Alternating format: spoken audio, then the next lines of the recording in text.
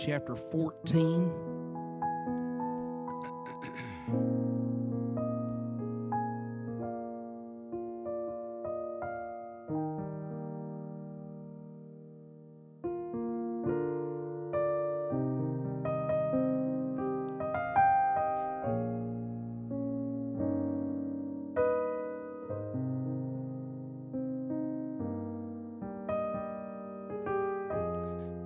Leviticus chapter 14, I would like to read verse 35 through 37, and then we'll skip down to verse 40. Leviticus chapter 14, verse 35, the Bible says there, "And he that owneth the house shall come and tell the priest, saying, It seemeth to me there as it were a plague in the house. And then the priest shall command that they empty the house before the priest go into it to see the plague, that all that is in the house be not made unclean. And afterward the priest shall go in to the house, and he shall look on the plague, and behold, if the plague be in the walls of the house with hollow strakes, greenish or reddish, which in the sight are lower than the wall." And then I want you to skip down to verse 40. The Bible says, "Then shall the priest command that they take away the stones in which the plague is, and they shall cast them into an unclean place without the city. And he shall cause the house to be scraped within round about. They shall pour out the dust that they scrape off without the city into an unclean place. And they shall take other stones and put them in the place of those stones, and he shall take other mortar and shall plaster the house. And if the plague come again and break out in the house, after that he hath taken away the stones, and after he hath scraped the house, and after it is plastered, then the priest shall come and look, and behold, if the plague be spread in the house, it is a fretting leprosy in the house, it is unclean.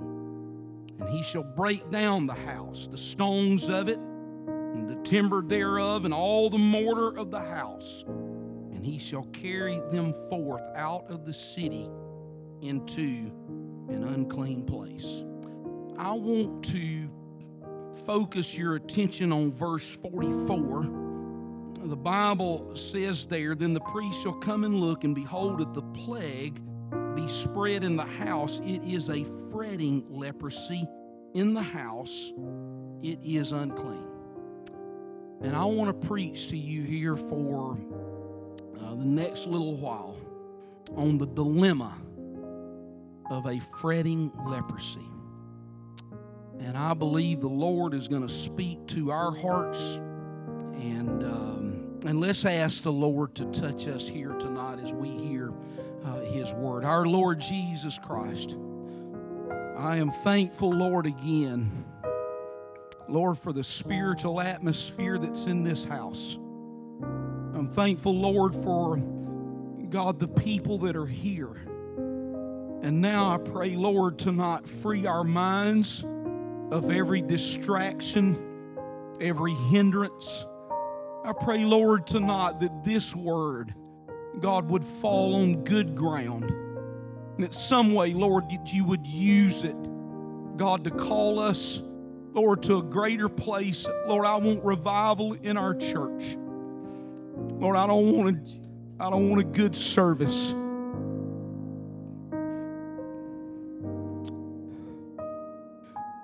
Lord, not just a good service. That's not what I'm after. I pray, Lord, that you breathe revival and spiritual life, Lord, into every one of us. I pray, Lord, tonight, God, that there would be an honesty, Lord, about our own spirits. That, God, instead of looking at everybody else, help us, Lord, to look at our own lives. Oh God, help me to inspect my heart. Lord, if there are things that are there that, God, are dead now and they used to live, oh, I ask you, Lord, tonight, that there be a resurrection of purpose. Revive, Lord, our spirits. Lord, how we need your hand, Lord, on our lives and our minds. And I pray, Lord, that, God, not just for myself, but I pray that, Lord, for this church. In Jesus' name we pray. Amen. Amen. Amen. You may be seated. I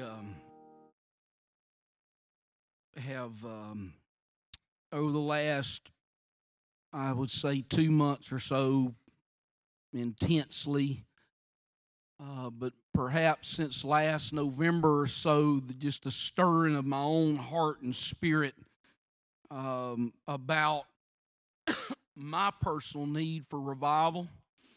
And over the last 6 weeks or so, I have sort of preached in that area, in that theme. And I tonight, I want spiritual renewal in my heart.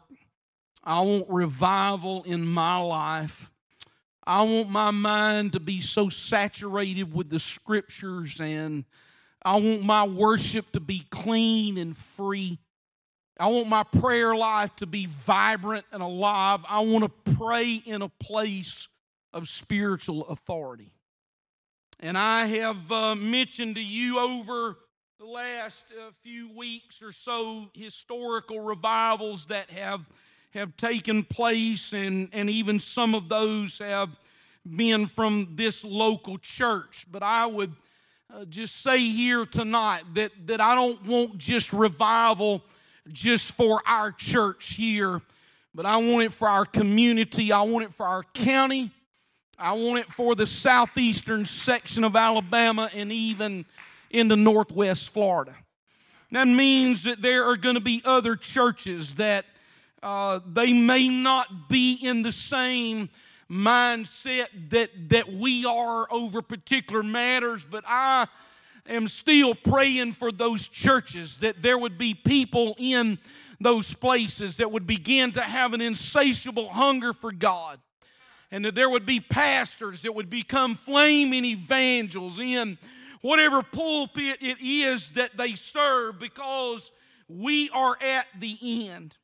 I would say this for our local church here tonight, that if there are things that come with revival, undesirable things, and I know that revival uniquely as a way of pulling out the weirdos and sometimes the kooks and that sort of thing, but the overall benefit of revival far outweighs the oddities of those that we might have to come in contact with. And I want to tell you tonight that it revives spiritual authority in your life whenever revival visits local churches. And whenever you start giving consideration to this matter of revival, it revives our awareness, I believe, of spiritual warfare, that you literally are in a war, that you're stepping into a battlefield every single day that you get out of the bed. It revives the anointing of the Holy Ghost, and then it revives personal evangelism in every one of our lives, because there's something about it. You know that one of the greatest revivals that we had in our local church was whenever Brother Clark came, and Brother Patterson mentioned one of the stories of that this morning here, but there was something about it that once the Lord started awakening us and reviving us, that there was a matter of personal evangelism that caused us to want to try to reach out to the people that were lost. And during that revival in May of 2006, we prayed through right at 35 people to the Holy Ghost during those particular times. And there are families that are here tonight that it was that revival that either you were converted in that time or else it shored up things in your life. May God help us to have and experience the matter of revival. But here's the thing that I have to tell you about revival, that there are certain things that revival that they uniquely have a focus on. Sometimes it's repentance, sometimes it's prayer, sometimes it is a restoration of doctrine, other times it is a restoration of worship there. But there's one thing that seems to be common with every single revival that ever takes place, and that is the matter of prayer. That the church becomes a place where that pastor and those spiritual leaders in that church, that they give themselves to prayer, and that the saints of God, that they begin to give themselves to a point of prayer where that it's not just this matter of now I lay me down to sleep and so forth, but there is a purpose that comes to your life of prayer. I would also say this, that the more that you begin to pray, then the more that there is an awareness of our need of commitment to holiness and separation from the world. The Bible tells us in 2 Corinthians chapter 6 and verse 17, it says, "Wherefore come out from among them and be ye separate, saith the Lord, and touch not the unclean thing, and I will receive you and will be a father unto you, and you shall be my sons and daughters, saith the Lord Almighty. Having therefore these promises, dearly beloved, let us cleanse ourselves from all the filthiness of the flesh and spirit, perfecting holiness in the fear of God."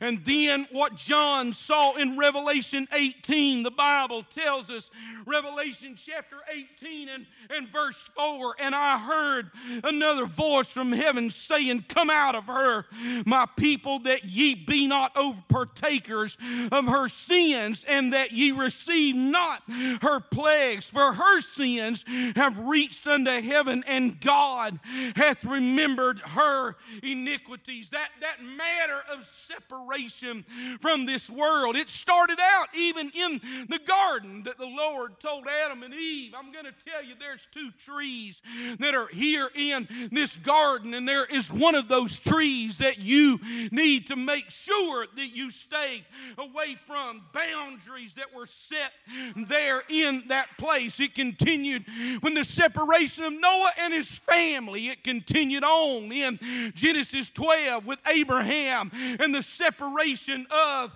his family. It continued with the children of Israel there in the land of Egypt, that they separated themselves from that worldly government that was run by an ungodly Pharaoh. And it did not disappear when we got to the New Testament. There still is a very strong call that comes to every one of us to say that we must separate ourselves from this world. I have a feeling that one of the reasons that holiness perhaps has fallen in the streets is because of a overwhelming biblical illiteracy that has come to the pews in our churches. It has also been mirrored by a biblical illiteracy, I'm sorry to say, that has been fostered by sometimes even in our pulpits. And it has also fallen in a lack because there are pastors that have turned in their courage card, and they no longer have the courage to stand up and to call not only themselves, but to call congregations to a place of personal separation. They were afraid to go against the cultural trends of the day, and they became fearful of the faces that were sitting there in the pews. May God forgive us from that somehow that we find in this last dispensation before the Lord comes back, that there is a desire to get near and closer to the Lord. And so if there's going to be a last day revival, then the pulpits of America, and especially the pulpit of this church, is not going to have to just call for holiness and prayer and worship in our churches. It's not going to be just a call for it, but that man and those spiritual leaders are not just going to call for it, but there's going to have to be a demand for it. That they just stand up and say that the Lord is calling us to a place of holiness and separation from the world. And yet that call there, that means that if they have to demand it, that means that they're going to have to hold themselves accountable, and they're going to have to hold their congregations in a place of accountability as well. And I understand that there's got to be a need for liberty, and there's got to be a need for compassionate firmness in our lives, but there is a very clear direction that the Lord calls every single pastor and every single preacher to. He's called him to a mandate that says, I'm going to tell you what your job is to do everything you can to present a holy and unspotted bride before the Lord Jesus Christ. The spiritual authority, the freshness of vision, the sweetness of fellowship with the Lord. Those are just three of the benefits that comes to our lives personally if we're willing to say that we want revival. And yet there's obstacles and impediments. Sometimes it comes to revivals and spiritual awakenings in the lives of people. The verses that we read here tonight, just again, very small portion of the entire book of Leviticus. There's 27 chapters that you find there in the book of Leviticus, somewhere around 856, 859 verses that you find there. But here is what you find that is crucial about that 1/7 of the book of Leviticus deals with this matter about leprosy. Leprosy is a type of sin. It's a type of the Lord was saying, okay, I'm going to expose and I'm going to show you that whenever somebody has leprosy, that it is indicative of what is taking place in the inner part of that person's life. Now, I have to tell you this. I know that most of you, if you've labored through the bread charts, that a lot of times when you get to the book of Leviticus, there's a tendency that you bog down with it. There are so many details that are there, and there's things that you kind of think, boy, I'm ready to hurry up and get out of the book of Leviticus. But did you know that the book of Leviticus was the very first book that was studied by the children of the Jews, Jewish children that were sent to the synagogue? This that we read here today was taught in the synagogues, not only just in ancient times, but in modern times as well. And yet we find ourselves in the New Testament era that the book of Leviticus is probably one of the most neglected books that we look at in the Word of the Lord. It's referred to somewhere around 40 times in the New Testament. It's a sequel to the book of Exodus, and it is written by Moses, despite what some liberal theologians would try to say. In fact, Jesus affirms the authorship of the book of Leviticus toward what he says. Matthew 8:4 and Mark 1:44 cross-reference with Leviticus chapter 14 and verses 2 through 32. Now, here's the thing that you say, well, what interest is that? I mean, what kind of why are you giving us this technical information about the book of Leviticus? You probably wouldn't have had to do that 25 or 30 years ago or 40 or 50 years ago, but now there's a battle on for the word of the Lord, and that there are liberal theologians that want to come along and they want to deny, and they want to say that the scriptures are full of errors, and they don't want to use words like inerrancy, that they say that the Bible is full of mistakes. And so if you wonder why I'm making a big deal out of these details that are here that I've given to you tonight, that is the reason, is because there are people that are doing their best, even among the apostolic movement, that they're pulling at the threads to try to unravel the word of the Lord. Let me tell you this here tonight. If we lose the word of the Lord, we have lost the entire battle,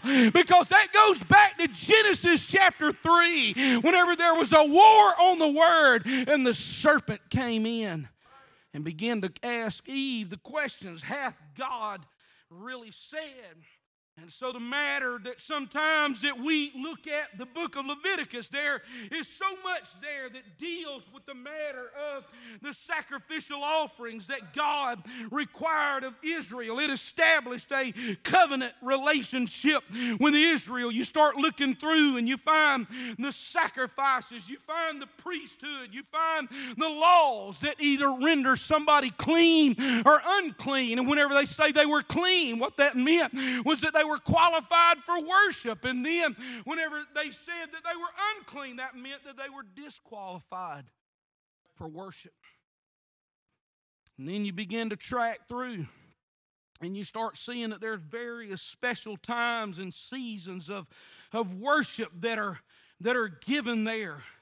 And yet here is what God calls for, that he begins to tell the children of Israel. He said, look, he said, these sacrificial offerings that I'm wanting you to that I'm wanting you to give in to, or to offer to me is I want you to know this. You're not trying to appease a hostile God. That's not the point of it. I hope I'm not so over your head right now. I pray you're tracking along with me. And sometimes the challenge of our day is to want to make and dumb down congregations and just make them. I'm looking for Reagan. Okay, because this word is a bad word. And you need not say it around her because she'll call you on it. But the tendency in our day is to dumb down theology for congregations so that we make church people stupid. My mama's saying I ought not be saying that word either, okay? So, all right, so I'll just say it one time and pass on, okay? But I'm just telling you now, Brother Ruff here, few days, he's going to be learning how to fly a helicopter. I guarantee it. He's going to want to know, is there any errors in these manuals? Because whenever I get this thing up 15,000, 20,000 feet above the air, I need to make sure that this manual is telling me exactly how I better fly this helicopter. And I'm going to tell you this, and Brother Wells, a pilot, Brother Abersole out of town up in North Alabama. Now, listen, if we want our flight manuals accurate, and if we want our building plans accurate, and if we want our health care records accurate, then I'm just going to plead with you tonight and say we need to have our theology accurate. We've got to have our theology accurate. It's not that I'm up here trying to say I'm so smart. That's not the job. The job is for me to try to break it down and for you to be able to get it. And you say, I see what you're saying. I understand. That's what the Word of God is about. So back to the sacrifices. The Lord said, look, He said, I'm not wanting you to offer sacrifices to me because you're trying to appease me, because I'm angry with you. He said, here's the reason of it, is I'm wanting you to understand that what these sacrifices do is they restore fellowship. It's not that God is angry. and then God is trying to crush the life out of you. He's just saying, come on, Israel, I want to have fellowship with you. And then that tracks over into the New Testament church, and you find that in Romans 12, 1 and 2, Philippians 2, 17, Hebrews 10, 20 through 22, Hebrews 13, verses 15 and 16, and then 1 Peter chapter 2 and verse 5. What is God doing? He's saying, I want you to be a living sacrifice so that whenever you get out on your knees, that there's fellowship that is not impeded by a lack of holiness, or that worldliness is in your life, or when you walk into a house of worship that you can lift your hands or you can clap your hands and there is fellowship that takes place. Let me dig in a little more, and I'm going to say this in 2 or 3 minutes. And I know you think I need therapy, and Brother and Sister Mullen, may God bless their minds when they saw what they saw the other night. Nathan took them back into my study and took them upstairs. There's a door, and it's supposed to be like a secret closet, and he let them in that place. And there are thousands of books that are there, and Brother Mullen said to Nate, I think your dad's got a problem.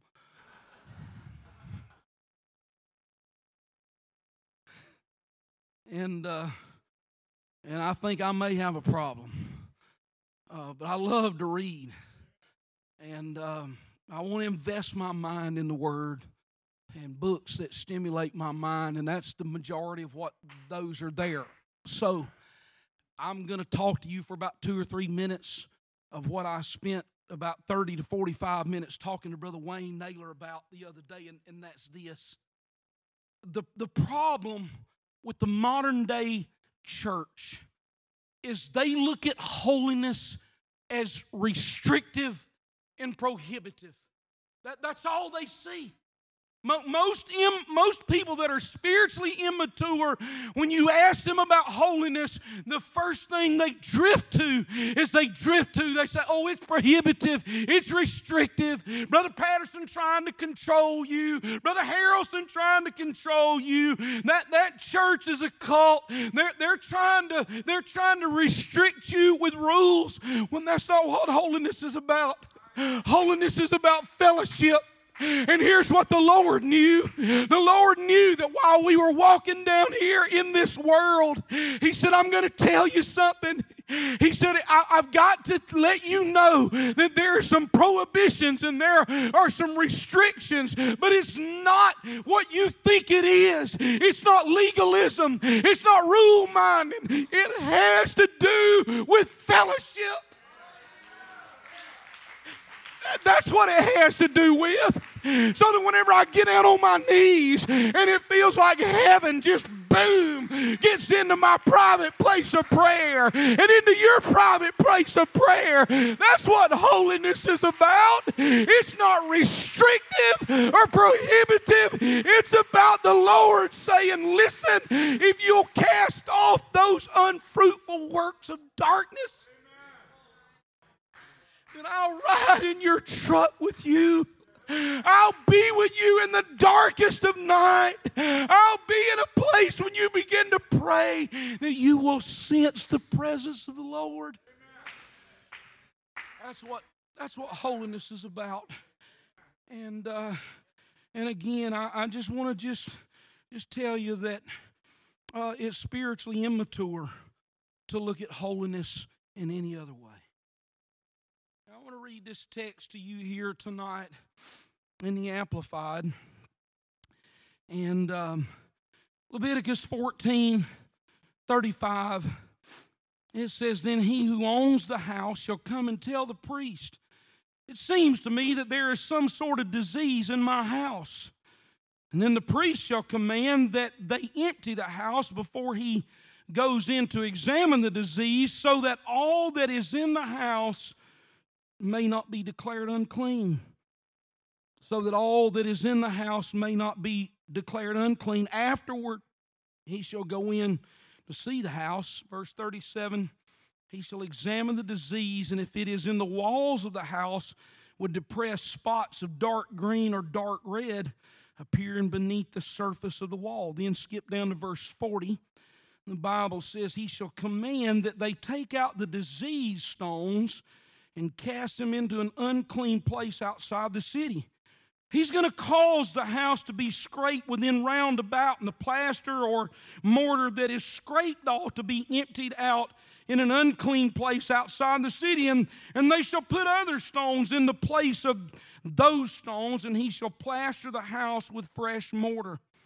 The disease returns, verse 43, if the disease returns, breaking out in the house after he has removed the stones and has scraped and plastered the house, then the priest shall come and look, and if the disease is spreading in the house, it is a rotting or corroding leprosy in the house, it is unclean. He shall tear down the house, its stones and its timber and all the plaster or mortar of the house, and shall carry them forth out of the city into an unclean place. Again, let me reiterate. 27 chapters in the book of Leviticus, 859 verses or so, and 1/7 of the book deals with this matter of leprosy. Previously, you can read in Leviticus 13 and 14 what was to take place if that frightful disease got into that person's life. But why would there be leprosy or a fretting leprosy that would get into that house? Let me remind you a little bit of some of the history. The Bible tells us in Deuteronomy chapter 7, it tells us in verse 1, when the Lord your God shall bring thee into the land whither thou goest to possess it, and hath cast out many nations before thee, the Hittites and the Girgashites and the Amorites and the Canaanites and the Perizzites and the Hivites and Jebusites, 7 nations greater and mightier than thou. And when the Lord thy God shall deliver them before thee, you shall smite them and utterly destroy them. Thou shalt make no covenant with them, nor show mercy unto them. And you think, oh dear God, why? Why the scorched earth? Why is it that the Lord would say, when you get into the promised land, that these 7 nations, that they have to be wiped out? In fact, dire circumstances if they didn't follow through with that command. Numbers 33. Clay, did I give you that one? Numbers 33. Numbers 33 and verse 55. Look at that. The Bible says, I'll wait for you to get it up there. My apology for having 20 pages of sermon notes. I'm on page 7. But I got most of it memorized, and so don't worry, I won't have to walk through all of it. But Numbers 33 and 55, here's what Moses writes. He said, but if you will not drive out the inhabitants of the land from before you, then it shall come to pass that those which you let remain of them, they're going to be pricks in your eyes and thorns in your sides, and they're going to vex you in the land wherein you dwell. Moreover, it shall come to pass, and it shall come to pass that I shall do unto you as I thought to do unto them. And here's what the Lord was saying. I'm just telling you now, if you don't conquer them, then the idols that these people serve, that they are demons. You say, oh, you're getting far-fetched with that. Well, in the book of Deuteronomy, Moses talks about the goat demons, and then Paul gets to the church at Corinth and tells the church at Corinth, he said, I'm telling you, you're coming to the table, and what you're doing is whenever you come to the table, how in the world you think that you're going to have communion with the Lord whenever you're actually fellowshipping and you're dining with devils? That's what the Bible says. Now, why in the world would the Lord make such a big deal out of this? Because here is a spiritual application for us today.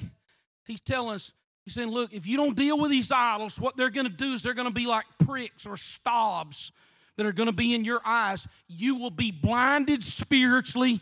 And then he said, there will be like thorns that will get into your side, which will hinder your mobility. Now, I wonder how many people that you have seen and observed, and I have to say there's probably been times in my own life where that I have been spiritually blinded and my spiritual mobility has been hindered because I did not deal with the enemies in my life that the Lord said you need to get these things out of your life. Now, I know most of y'all probably never had that take place in your life, but I have times where I was blinded spiritually. The God of this world hath blinded their minds. There was mobility that was limited because I didn't follow through and get these enemies out of my life. But the Lord, in His grace and in His mercy toward Israel, He was helping them to see something. Now, what was He helping them to see? He was saying that whenever you get into these houses and there's streaks of mildew or there are streaks of red, then what you have is you've got leprosy in that house. And my grace and mercy is going to show you that it's in the house. I ran across this here a few years ago when I was preaching through the book of Joshua. Joshua chapter 2 and verse 10. This is Rahab. She's talking to Joshua and Caleb. She said, for we have heard how that the Lord dried up the water of the Red Sea for you when you came out of Egypt, and what you did unto the two kings of the Amorites that were on the other side of the Jordan, Sihon and Og. They were giant kings, and you utterly destroyed them. And as soon as we heard these things, our hearts did melt. Neither did there remain any more courage in any man because of you. For the Lord your God, He is God in heaven above and in earth beneath. She knew how that 40 years before that, when the children of Israel were coming out of the land of Egypt, that they got a hold of these kings, these Amorites, before doubt choked them down, and they got to Kadesh Barnea, and it was a place of hesitation. Oh, dear God, I've had my share of Kadesh Barneas where I hesitated and stopped and didn't go forward and fiddled around and wasted time, and it hindered the progress God wanted in my life. Children of Israel was in that same condition whenever they got to that place at Kadesh Barnea. But here's the part that she was getting at. She said, listen to me. She said, these pagan nations, these heathen nations, whenever they knew that you were coming to get us and take over, they got scared. And so what they did was they melted their gold down into small idols. And then what they would do is they would take those idols and they would stuff them in the walls. And they would put them in the foundation of those houses. And so the Lord said, Moses, here's what I'm going to do for you.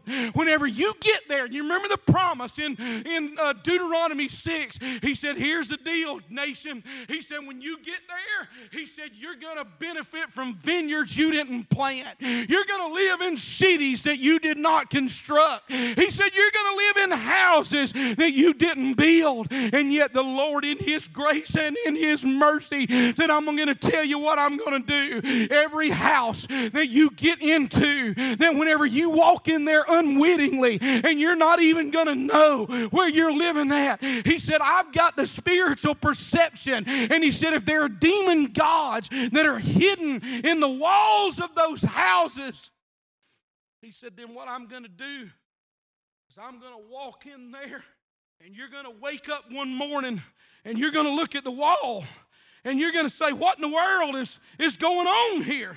What in the world is taking place here?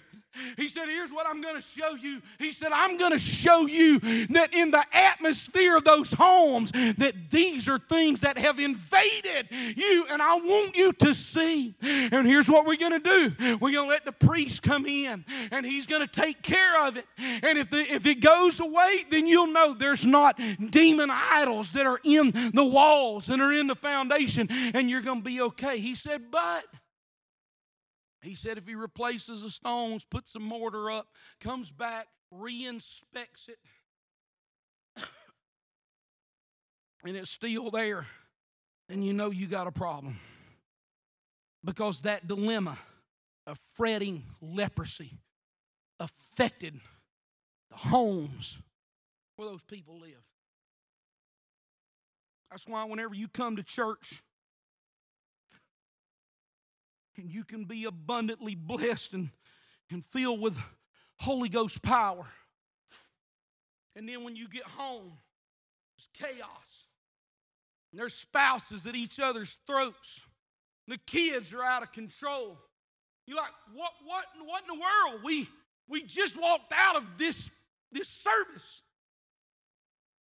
It's because this sanctuary has been sanctified. It's a place of prayer. It's a place of worship. It's a place where people sing. It's a place where that the word of the Lord is read. And yet our homes, the atmosphere has not been sanctified. And there's not a lot of prayer that goes on in our homes. There's not too much worship music that's played in our homes. And when revival comes to churches, it can't just affect the church. It's got to affect our homes. The voices in our homes. The words in our homes. The spirits in our homes. Fretting, rotting, corroding leprosy. Now, I realize that I live, my life is so sheltered. I mean, it's not even funny. The only time we have chaos in our house is whenever the grandchildren are there. And then, y'all know I got a grand horse. It's supposed to be a dog, but it's a grand horse. And I love Sullivan. I got pictures of me and Sullivan. Sullivan he's a golden doodle. He's brown. He's a beautiful dog. And but when the dog gets in the house, he's a house dog. He lives in Lauren's house, and I was out there the other day, and I was like, this dog is sick. I was working, doing some stuff for her in her house, and she was at work, and he wasn't bouncing off while he was laying down on the floor, and I said, Sullivan, are you okay? He raised his head up and looked and laid his head back down. I thought, oh, my Lord.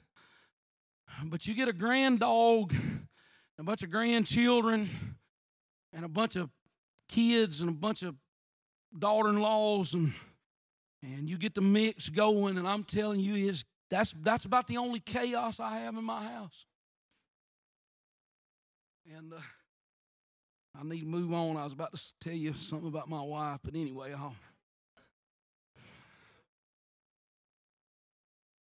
But I will say it's a blessing, okay? I live in such a sheltered place.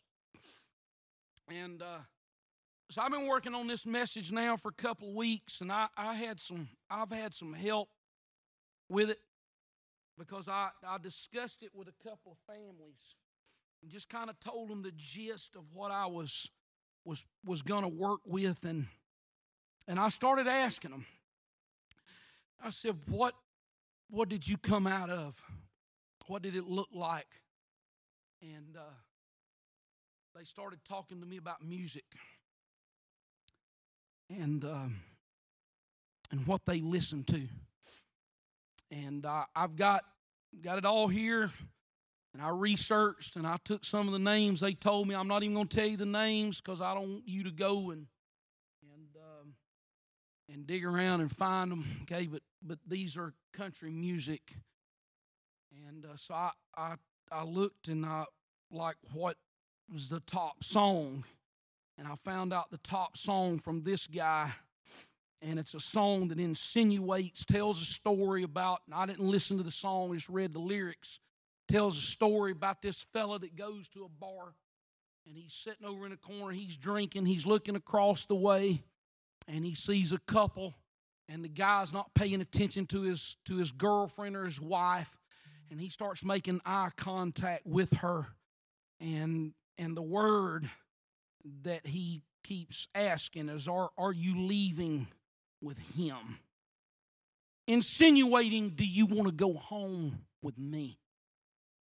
And then there was another song, and it was a song about a guy, just boil it down, guy lusting after a girl, drinking a beer. And then there was another song that was full of, I was shocked. It was full of obscenities and whiskey drinking and generally idolizing everything that was crude about the South. But they also told me that they didn't just listen to country, but they listened to rap. And so they told me some of the names of the songs or some names of the people they listened to. And so I started tracking that down. And as a rapper whose songs are so obscene, I won't even mention those songs to you. There's another that was a male. This was a woman. She was sort of a rapper, rhythm and blues, and I started looking at that. A lot of sexual innuendo, a lot of vulgarity, and then her husband listened to a lot of dark metal, death metal. I started looking at some of the lyrics of those songs, and the lyrics were designed in such a way that they created anger and rage and depression and hopelessness. You may remember a few months ago at Astroworld, November of last year, a fellow by the name of Travis Scott was a rapper, and there were 10 people that were trampled to death in that huge crowd there. He's very popular. His music is full of obscenities and crude sexual references and racial epithets. That is what his music looks like. And when you listen to that music, it has an impact. And the voices, those voices that are in our homes, and those voices that are in our vehicles. And I was talking, and one of the people told me, said, I'll just tell you now that I would get so stirred up that I would trip, and I would just cuss people out. And when they told me that, I can't believe that. I'm shocked. I never would have believed that. But she said, that's what my playlists were full of. And I'm trying to keep you anonymous, but forgive me, it was Brittany. And I told Brittany, I said, Brittany, I can't. And I asked their permission if I could share, and she gave me the okay, and this was out me coercing and twisting their arm. She said, tell them, and if you want to use my name, it's fine. And I told her, I said, I can't believe, I said, just looking at you, that you never, I can't believe you would have done something like that. She said, that music, it filled my life up. She said, but I've deleted my playlist. And she said, now my playlists are full of praise and worship. My playlists are full of things that are God entrenching in my life. Because I want my home to be different. And so I did, and John Paul shared some things as well, and And then they got to talking, and the Sims was the other family that sort of helped me with some of this. And I started digging, and I thought, I don't hardly ever preach about this stuff, and it's so foreign to me because I'm in a bubble. I hate to admit that to you, but I'm in a bubble. When I was still working at the hospital, I still have to admit I was in a bubble there too. They looked at me like I was a holy roller, and they laugh at me and whatever, but so be it. I want to go to heaven. I want to go to heaven. And if I'm going to go to heaven, I've got to be isolated from this world down here if I'm going to live over on the world on the other side. And so television is almost totally given way now to streaming platforms. There's very few people that watches television much anymore, except maybe the news and whatever. Now everybody's streaming things. Netflix, Hulu, Amazon Prime, and various other deals. And I was talking to my brother about this a little earlier this week. I said, Mark, I'm convinced that television was the biggest gateway that destroyed American churches, American pulpits. I'll just tell you now, to me, that was the biggest Trojan horse that came in to the evangelical world, into the apostolic world, whatever you want to call it, into the Christian world, that television and Hollywood getting in. And so they started talking, and let me get to this. Comedians made us laugh at sin, laugh at the Bible, laugh at the church. Shows that promoted lifestyles that we wouldn't participate in, but we watch somebody else do it. Romans chapter 1, verse 32, who knowing the judgment of God, that they which commit such things are worthy of death, not only do the same, but they have pleasure in them that do them.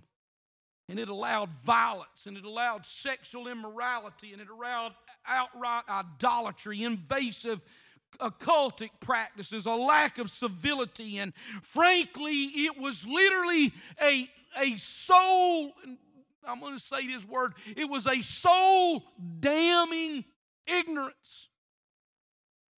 And the picture that I got in my mind while they were talking to me, and I've read Pilgrim's Progress a number of times, and I need Sarah to sketch me up a picture of whenever Christian and hopeful are walking out of Vanity Fair.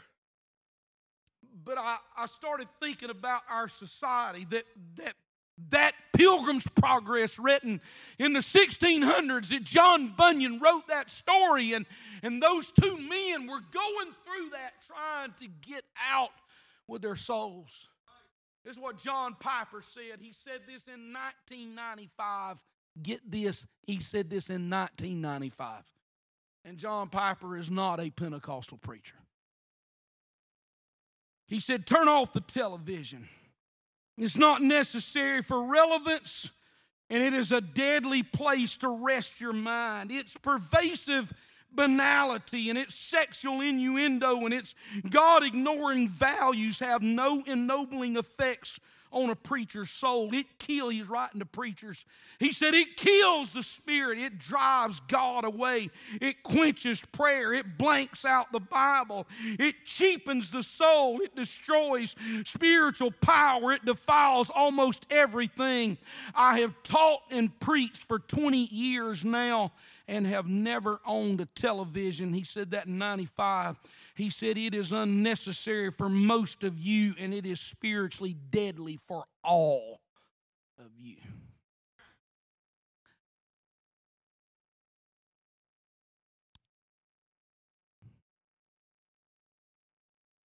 I know where I'm at. I know where you're at, and some of you are nervous right now, and I thank God that you're nervous. I pray that you're not condemned, but I pray you're convicted. And so John, Paul, and Brittany, I said, okay, so what did y'all watch? And we watched Ghost Adventures, and we watched Hollywood Hollywood medium. It's a homosexual. Tyler Henry can contact the dead. USA was skeptical. USA Today was skeptical. They sent a journalist to go talk to him. And after she talked to him, he conjured up one of her dead relatives, and she walked out there a believer. America's Most Haunted, trying to track ghosts in haunted houses. Paranormal 9/11 tracks first responders that confront the paranormal. And then they told me about Netflix streaming a show called Stranger Things. And then they started talking about the nightmares. And Brittany one night said that this is a few years ago now. She said, was having terrifying nightmares. She said, I'd wake up feeling, John Paul said this as well, said, I'd wake up feeling like somebody's watching me.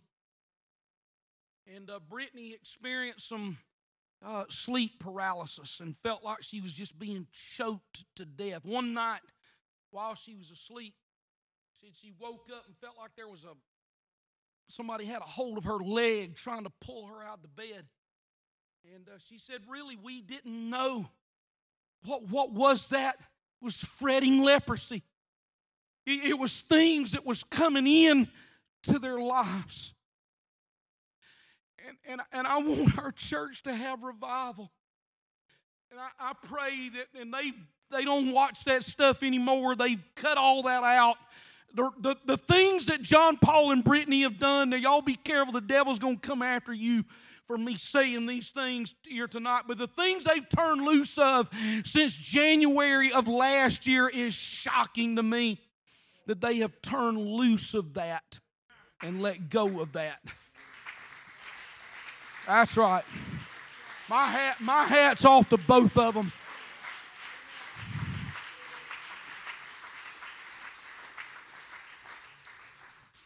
Now, here's what's interesting about our cessationist friends. That means pastors and preachers that generally fall into the Reformed part, who don't believe that there are miracle signs and wonders. They think it stopped when the Apostle John died. Y'all okay? I'm 50 minutes and 45 seconds right now, okay? But they don't believe that the gifts of the Spirit are in operation. They don't believe they don't believe that the miraculous can take place. But they do believe in the demonic.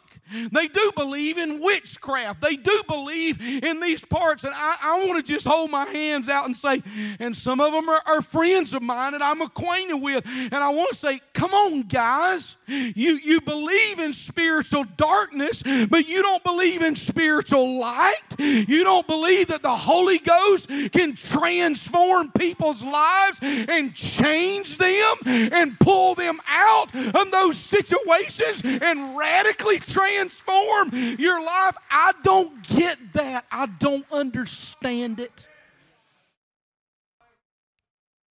Now, the only way I can even begin to understand it is what they do is they look at the charlatans and the wackos and the abusers that are on television. And I'm just telling you now, I'm against the majority of the stuff that's on the Trash Bin Network. Let me move on. But here's what happens when you watch that stuff. And there's witchcraft and the occult, and these voices are in your home. Those voices are there. And sometimes if you wonder, man, I get here at church and I feel so powerful and I feel the Holy Ghost and I feel the strength of the Spirit, but when I get to my home, it's like, what happened? You've got fretting leprosy.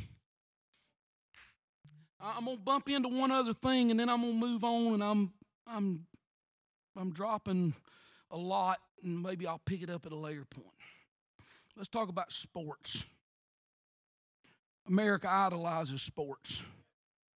And yet here's the thing, most of them are very poor examples of fathers They're very poor examples of model citizens of responsibility. They spend their lives carousing around. They exalt drug use. They exalt alcohol. They're fornicators. They're neck deep in sexual immorality, and they're dead silent about the human atrocities that are taking place in China.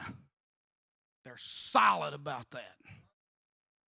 But their voices are strong whenever they start talking about, well, a woman has a right to choose. I'm just going to float this out here for a second. God's always had a plan for parenthood. It's called marriage. That's what God's plan is. Okay, and I know that's politically incorrect. I understand that, but when it gets to be politically incorrect in a church, we're in trouble. And so, how in the world can I, as a Spirit-filled believer, allow those voices and that music and that lifestyle to get infiltrated in my heart? How can I do that, Brother Jonathan?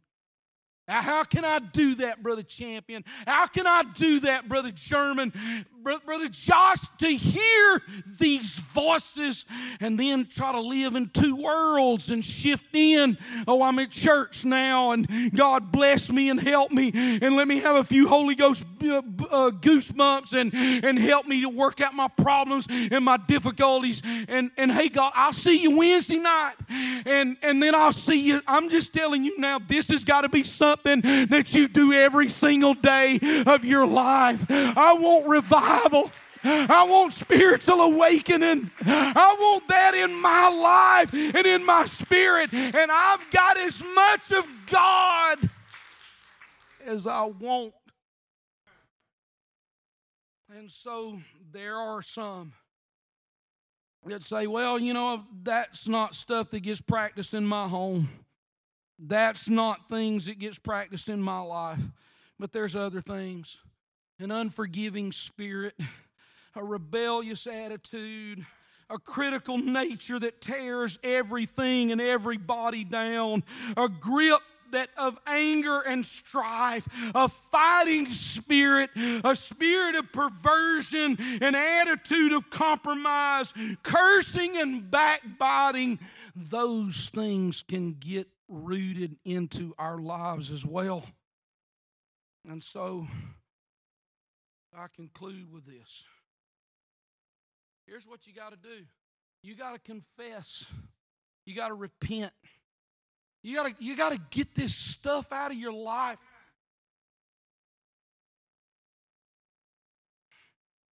It's hindering personal revival in your life. And here's the scary part. It doesn't just affect you, but it's going to affect your relationship with God, but it's going to impact your children. And so what do we do? I heard a story. I'll try to keep this as vague as possible so you won't try to put together the deal, but this happened in the early 80s. The district board had to deal with a minister, and it was somewhere in the United States, and there's no way you can figure out where and who and et cetera and so forth. And this fellow went into a church, and they started having revival and growth and praying people through. It was a Pentecostal church, and people started getting the Holy Ghost, and that church just boomed, just started growing. Problem was during that particular period of time, the pastor, I'm sorry to say, got involved in sexual immorality, so the district board had to deal with it. And so the district board came in, and they took his credentials away from him. He didn't hardly even turn. He didn't even hardly look backwards. He never even went back to his wife and his children. He took off with that person that he was involved with. And the wife was there with 3 daughters, and she was living in the parsonage. And she said, I don't know what I'm going to do. And so the district board said, I'll tell you what we're going to do. We're going to let you stay here. And, of course, by that time, the church had basically imploded. They had bring ministers in on the weekends and try to prop things up and help it out. Well, finally, they got a minister and his wife. They had a daughter and a son. And got them all the way on the opposite coast where they was at, brought them into this place, and they started working. They knew what they were up against, and they started working.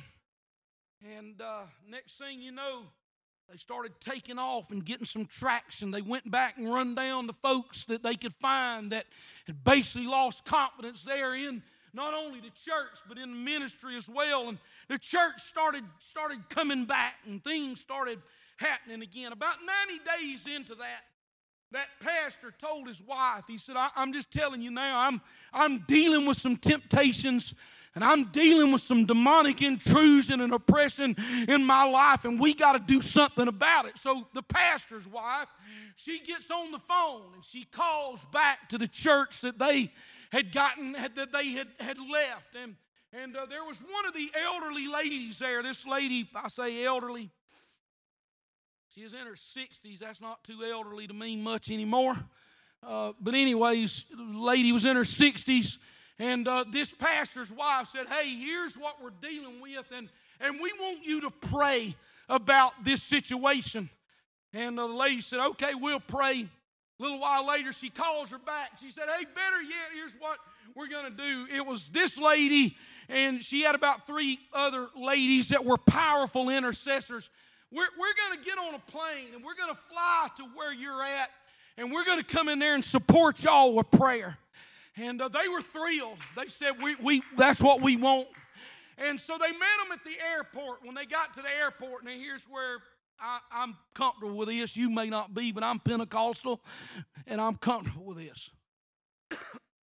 He got them off the plane, and they started back heading toward the church and the parsonage.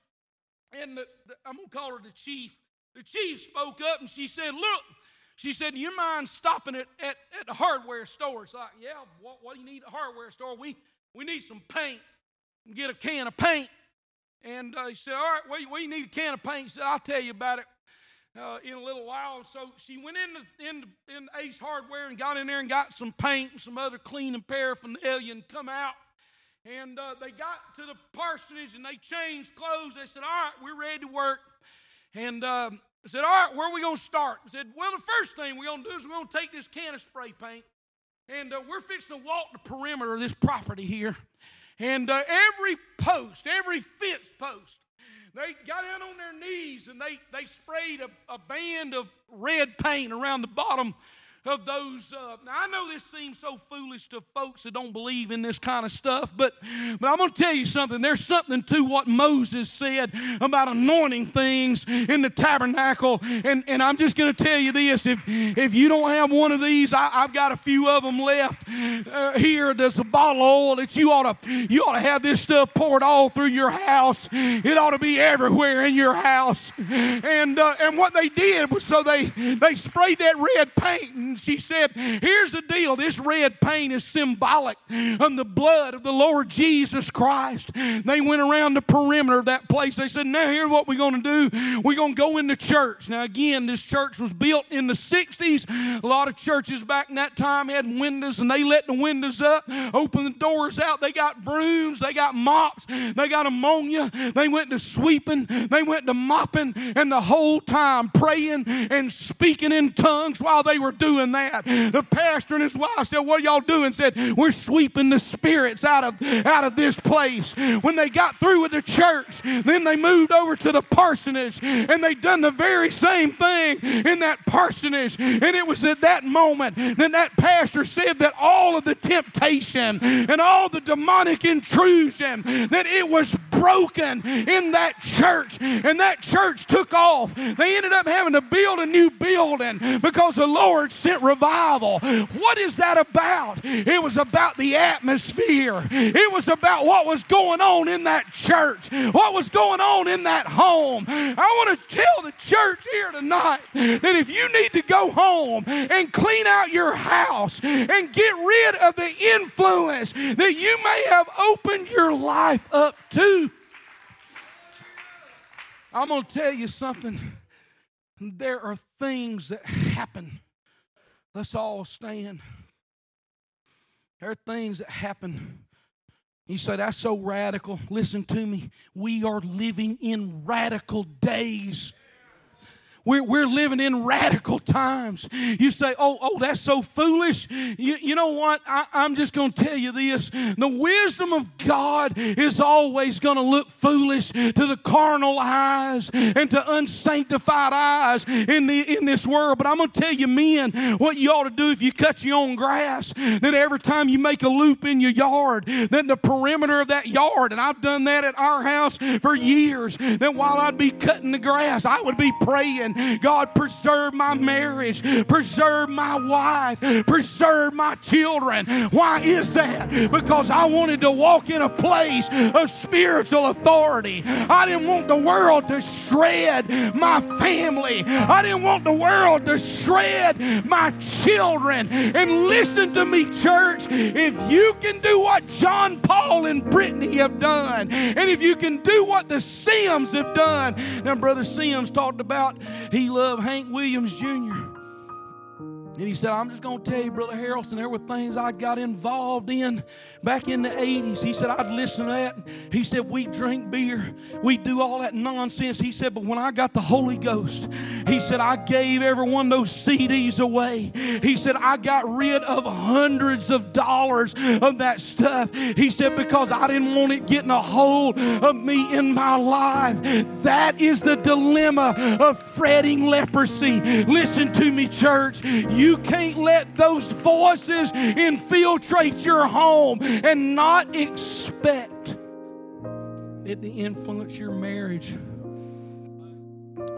and influence your life. I'm going to tell you, I wish all of you just step out from where you're at.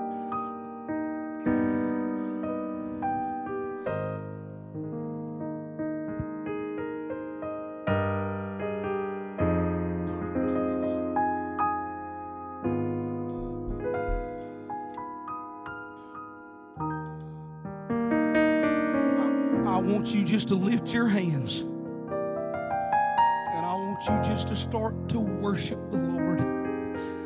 And I'm going to pray that He's going to bring things to your mind. Because it was the grace and mercy of God that whenever Moses said, when you get in your house, here's what I want you to look for. I want you to look for the streaks of red. It's indicative of things you need to get rid of. Tear the house down. We can rebuild the house. We can't rebuild your soul. Let's talk to the Lord. Oh, our Lord Jesus Christ. I ask you, Lord, tonight that you would work and intervene, God, in our lives and in our hearts.